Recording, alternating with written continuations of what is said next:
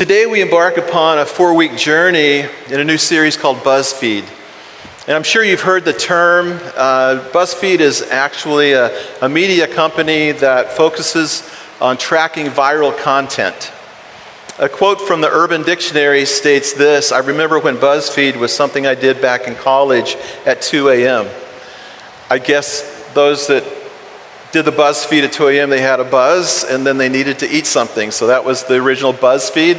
I wasn't one of those cats that did that, but that's how some would think of BuzzFeed.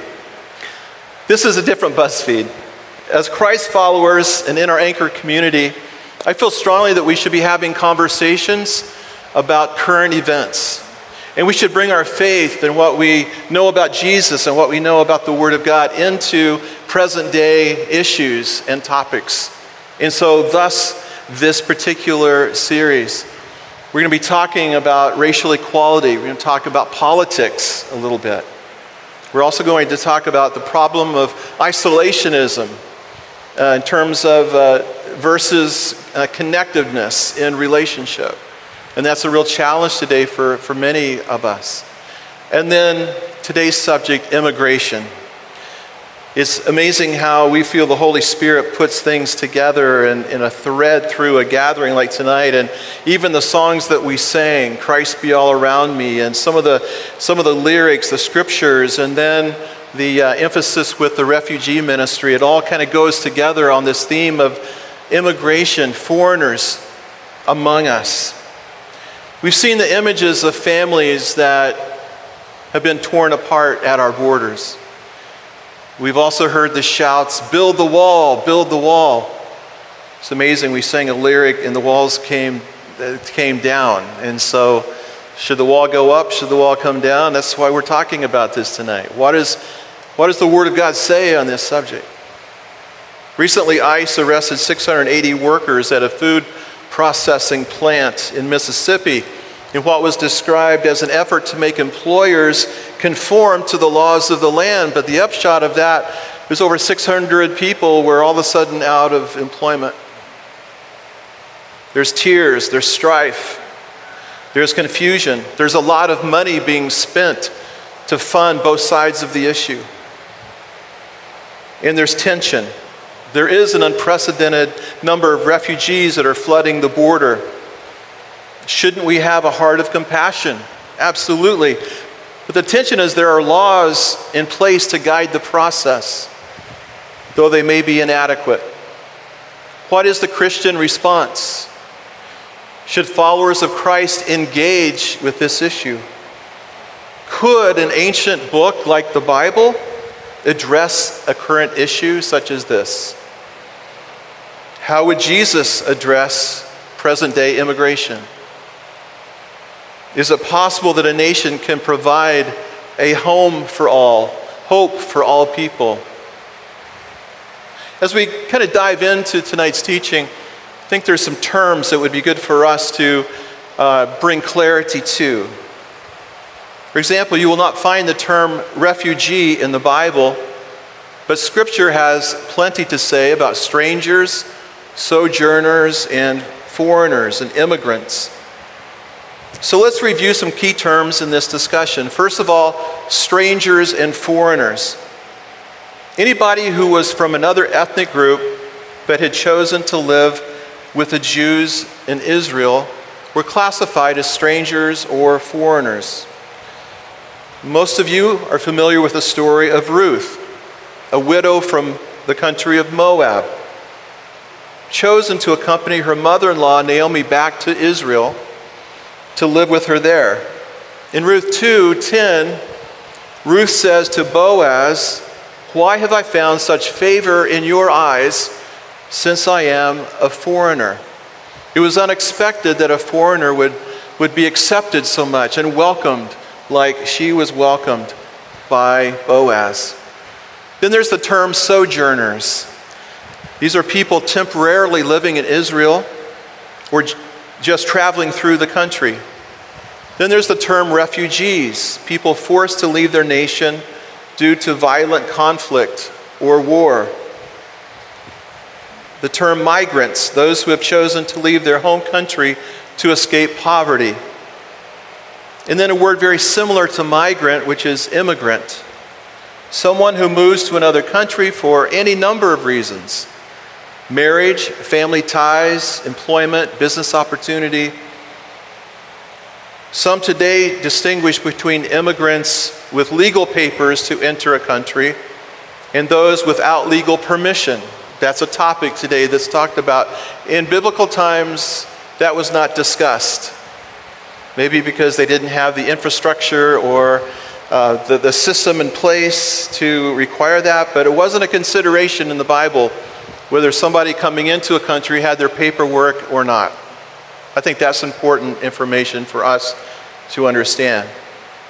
And then there's the term asylum seekers, those who ask to live in another country to escape severe religious or political persecution or another violation of human rights. Now, these terms that we've looked at come from World Vision, which does a great ministry in terms of ministering to refugees and immigrants and those in third world countries.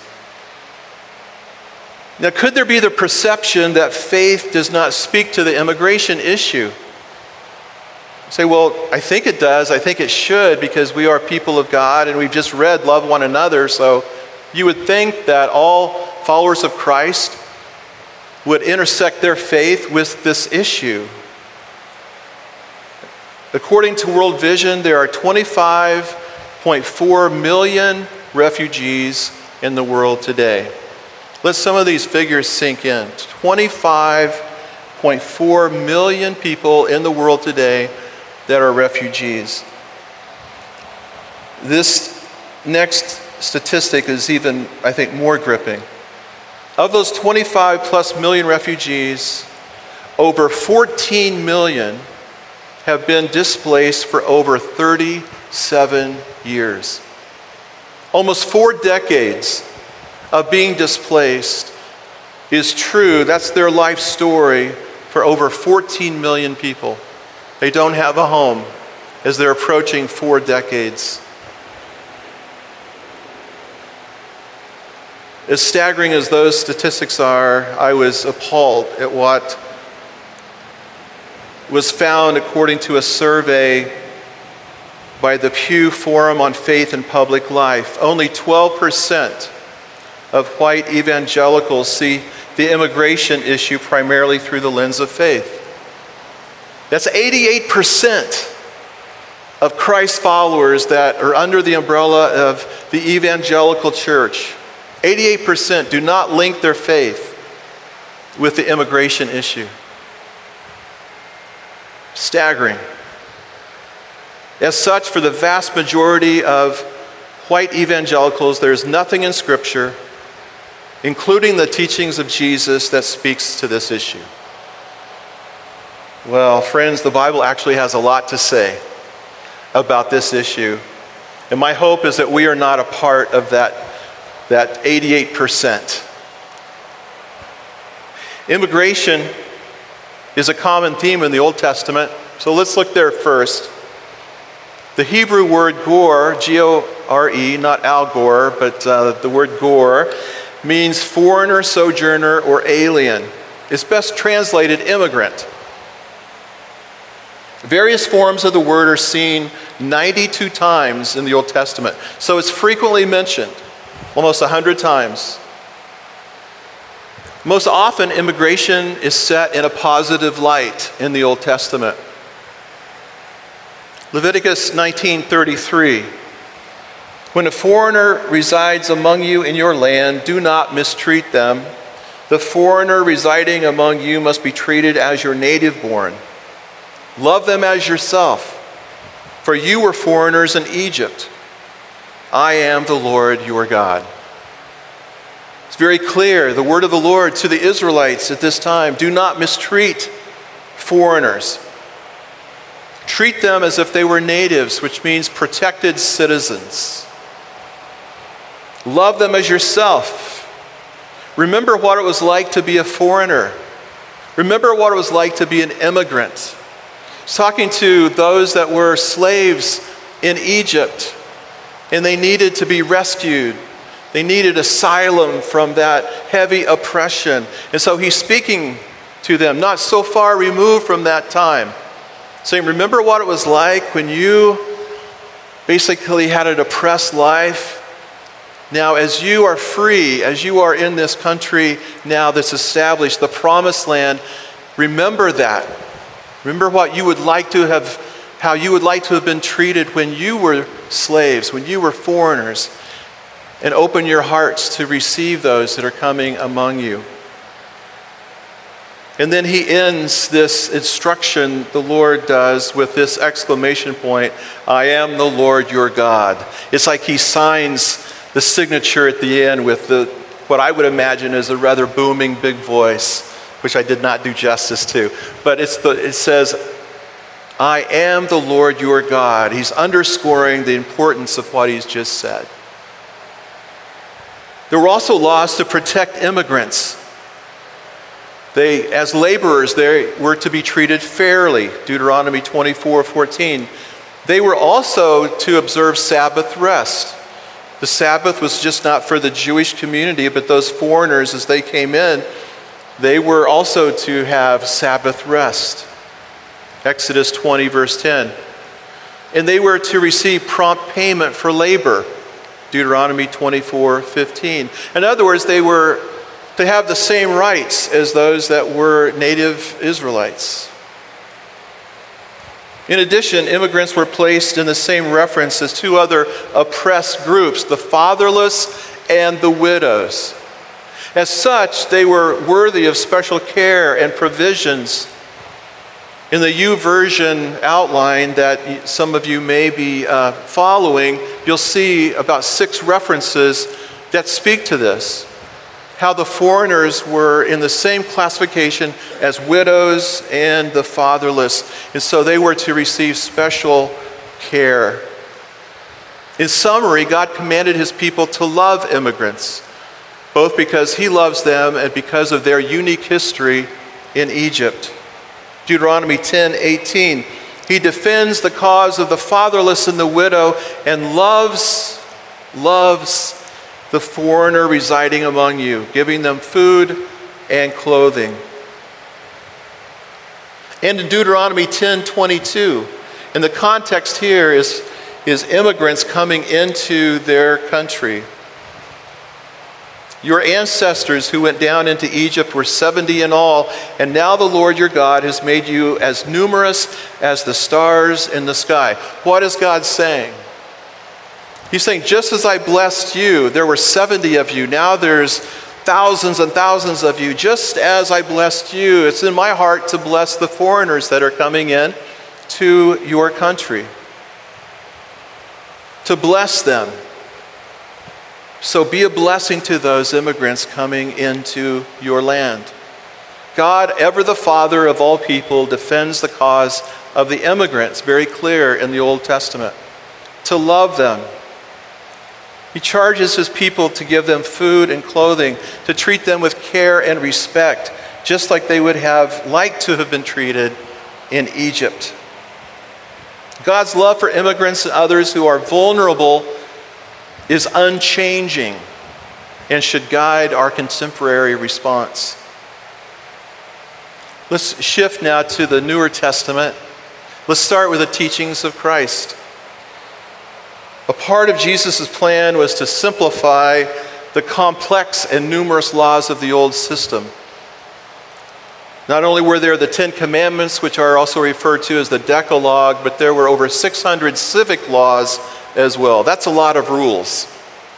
And so Jesus wanted to break those down and to give basically 2 commands that are also listed in the Old Testament, but just to bring it down, to funnel it down into, okay, there's a lot of rules, there's a lot of regulations, 600 plus, so let's just focus on this. If you do this, then that's going to take care of all of those laws that you have. So Jesus, in Matthew 22, starting in verse 37, says, love the Lord your God with all your heart and with all your soul and with all your mind. This is the first and greatest commandment. And the second is like it. Love your neighbor as yourself. All the law and the prophets hang on these two commandments. Unqualified, all-encompassing love for all. Love your neighbor as yourself. Jesus always has a way of putting things very succinctly. It's like, here it is. It's not paragraph after paragraph. The Sermon on the Mount is, but there's a lot of subjects in the Sermon on the Mount. He has a way of just bringing clarity in very few words. This is a great example. Love your neighbor as yourself. There's additional teachings in the New Testament that inform us in our thinking on this topic. Second, reminder to extend hospitality to strangers. Hebrews 13, verse 2. Do not forget to show hospitality to strangers, for by doing so, some people have shown hospitality to angels without knowing it. Now you're sitting here thinking, oh, angels? I don't even know if I believe in angels. Well, we're not going to get into a theology of angels tonight. We're not going to take a side road there. Time does not permit. We have talked about angels in the past. We'll cover angels at some point in the future again. But the primary point is this: remember to show hospitality to those you do not know. For you might just be showing hospitality to an angel without knowing it. This point just underscores the need that we have before us and the opportunity that we have to show kindness, care, concern, love for all people. We don't know their story, we don't know much about them, but we can be Christ to them, loving them. Third, immigration assists the church in fulfilling its mission. Acts chapter 17, verse 26. From one man he made all the nations that they should inhabit the whole earth, and he marked out their appointed times in history and the boundaries of their lands. God did this so that they would seek him and perhaps reach out for him and find him, though he is not far from any of us. I love this. God marked out, it says, their appointed times in history and boundaries in their lands. That's still true today, but also what's true is that the people of the world are coming to America in unprecedented fashion. Could it be that God has appointed this time for the purpose of verse 27? God ordained. Listen to this verse again. God did this so that they would seek him and perhaps reach out to him and find him, though he is not far from any of us. Now, we understand that the economic and sociological climates of nations are driving immigration. And there are some that would be advocates for let's try to pump money into these nations and try to fix their economy, try to fix their government. But what it could be, according to the Word of God, I believe it's possible that God has appointed this time for those to come from the world into this country so that they can find hope, that they can be loved into relationship with Jesus Christ. I think it's a daunting task and not so much of maybe the work of the church to try to go and fix various governments and to pump money into various countries when people are flooding into this country. For us, what is our responsibility? I think it's to love as Jesus loved. I think it's to show kindness, concern, compassion. And ultimately, for the sake of the mission of reaching the lost and for making disciples for Jesus Christ. To love people into relationship with Jesus.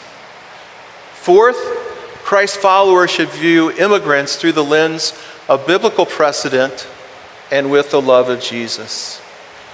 What is biblical precedent according to especially the Old Testament? It's that we are to treat these foreigners as native citizens, that we are to love them, to reach out to them, that we should not look at them as a threat or that they're invading our country. That's not the precedent that we see in the Bible, not to have that attitude of being invaded.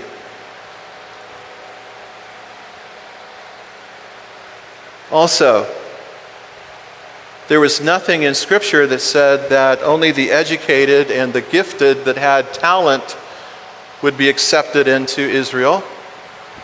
It was come one, come all. It was a word for those that were poor, those were downcast, those that were refugees, that they would be welcomed into the country. It was very inclusive, not exclusive, for all people. Fifth, Christ's followers should ask better questions, perhaps. Support higher ideals. Rather than asking, are we allowing illegal entry? Perhaps we could ask, am I welcoming the stranger among us? Instead of asking, will this immigrant be a productive citizen? Perhaps we could ask, will I participate in helping to feed and clothe the poor?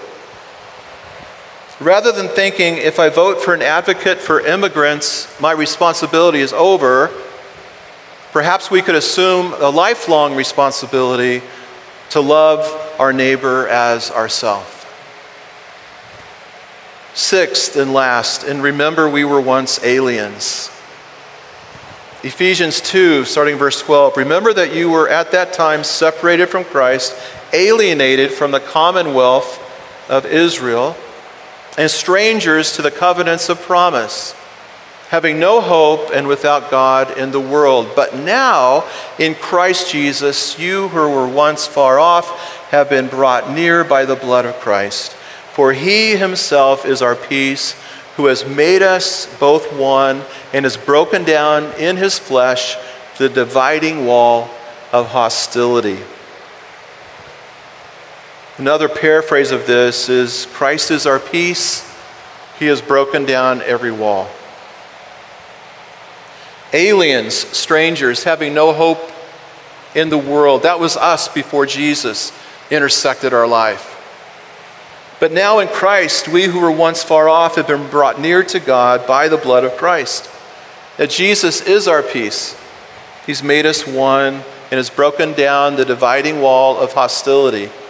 Now this word first was to Jews and Gentiles, which Jews and all of the rest of the races in the world. But I think it applies here. There should be no idea there's a wall of hostility. Rather, that's been broken down, and we are made one with the peace of Christ because of his work on the cross. According to 1 Peter 1:17, all followers of Christ are strangers on earth that are to live out our time as foreigners here with reverent fear. You know, it's good to be thankful, I believe, that we live in America, that we live in a land of opportunity, that there is freedom in this country. But just a reminder for us Christ followers, this world is not our home. You and I are aliens in a foreign place. We're merely passing through. So the charge tonight is for us to love and accept people, all people, like Jesus did. It's easy to look at one political party or a presidential candidate who we think will fix the immigration issue. All the while, we look right over the people that are all around us every day. Those that are not like us. Those who do not look like us. Those who came from a different place in the world. And so I think we'll talk about politics next week, actually. But I think for tonight's teaching, there's a place to get involved in the political process. However, where is our hope? Where is the hope for the people of the earth? Where's the hope for those coming into this nation? Is it with the political system?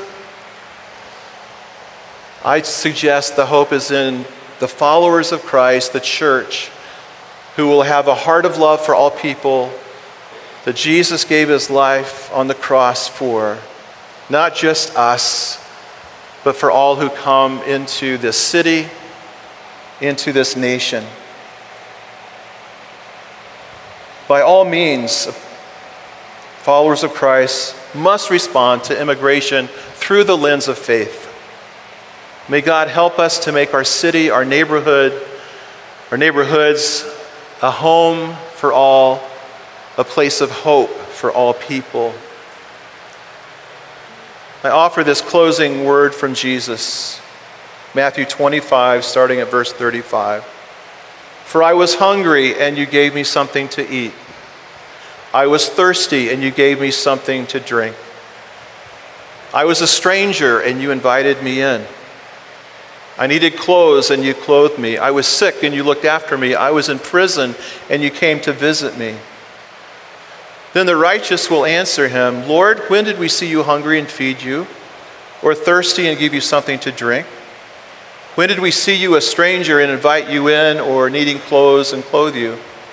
When did we see you sick or in prison or go to visit you? The king will reply, truly I tell you, whatever you did for one of the least of these, brothers and sisters of mine, you did it for me. Let's pray together.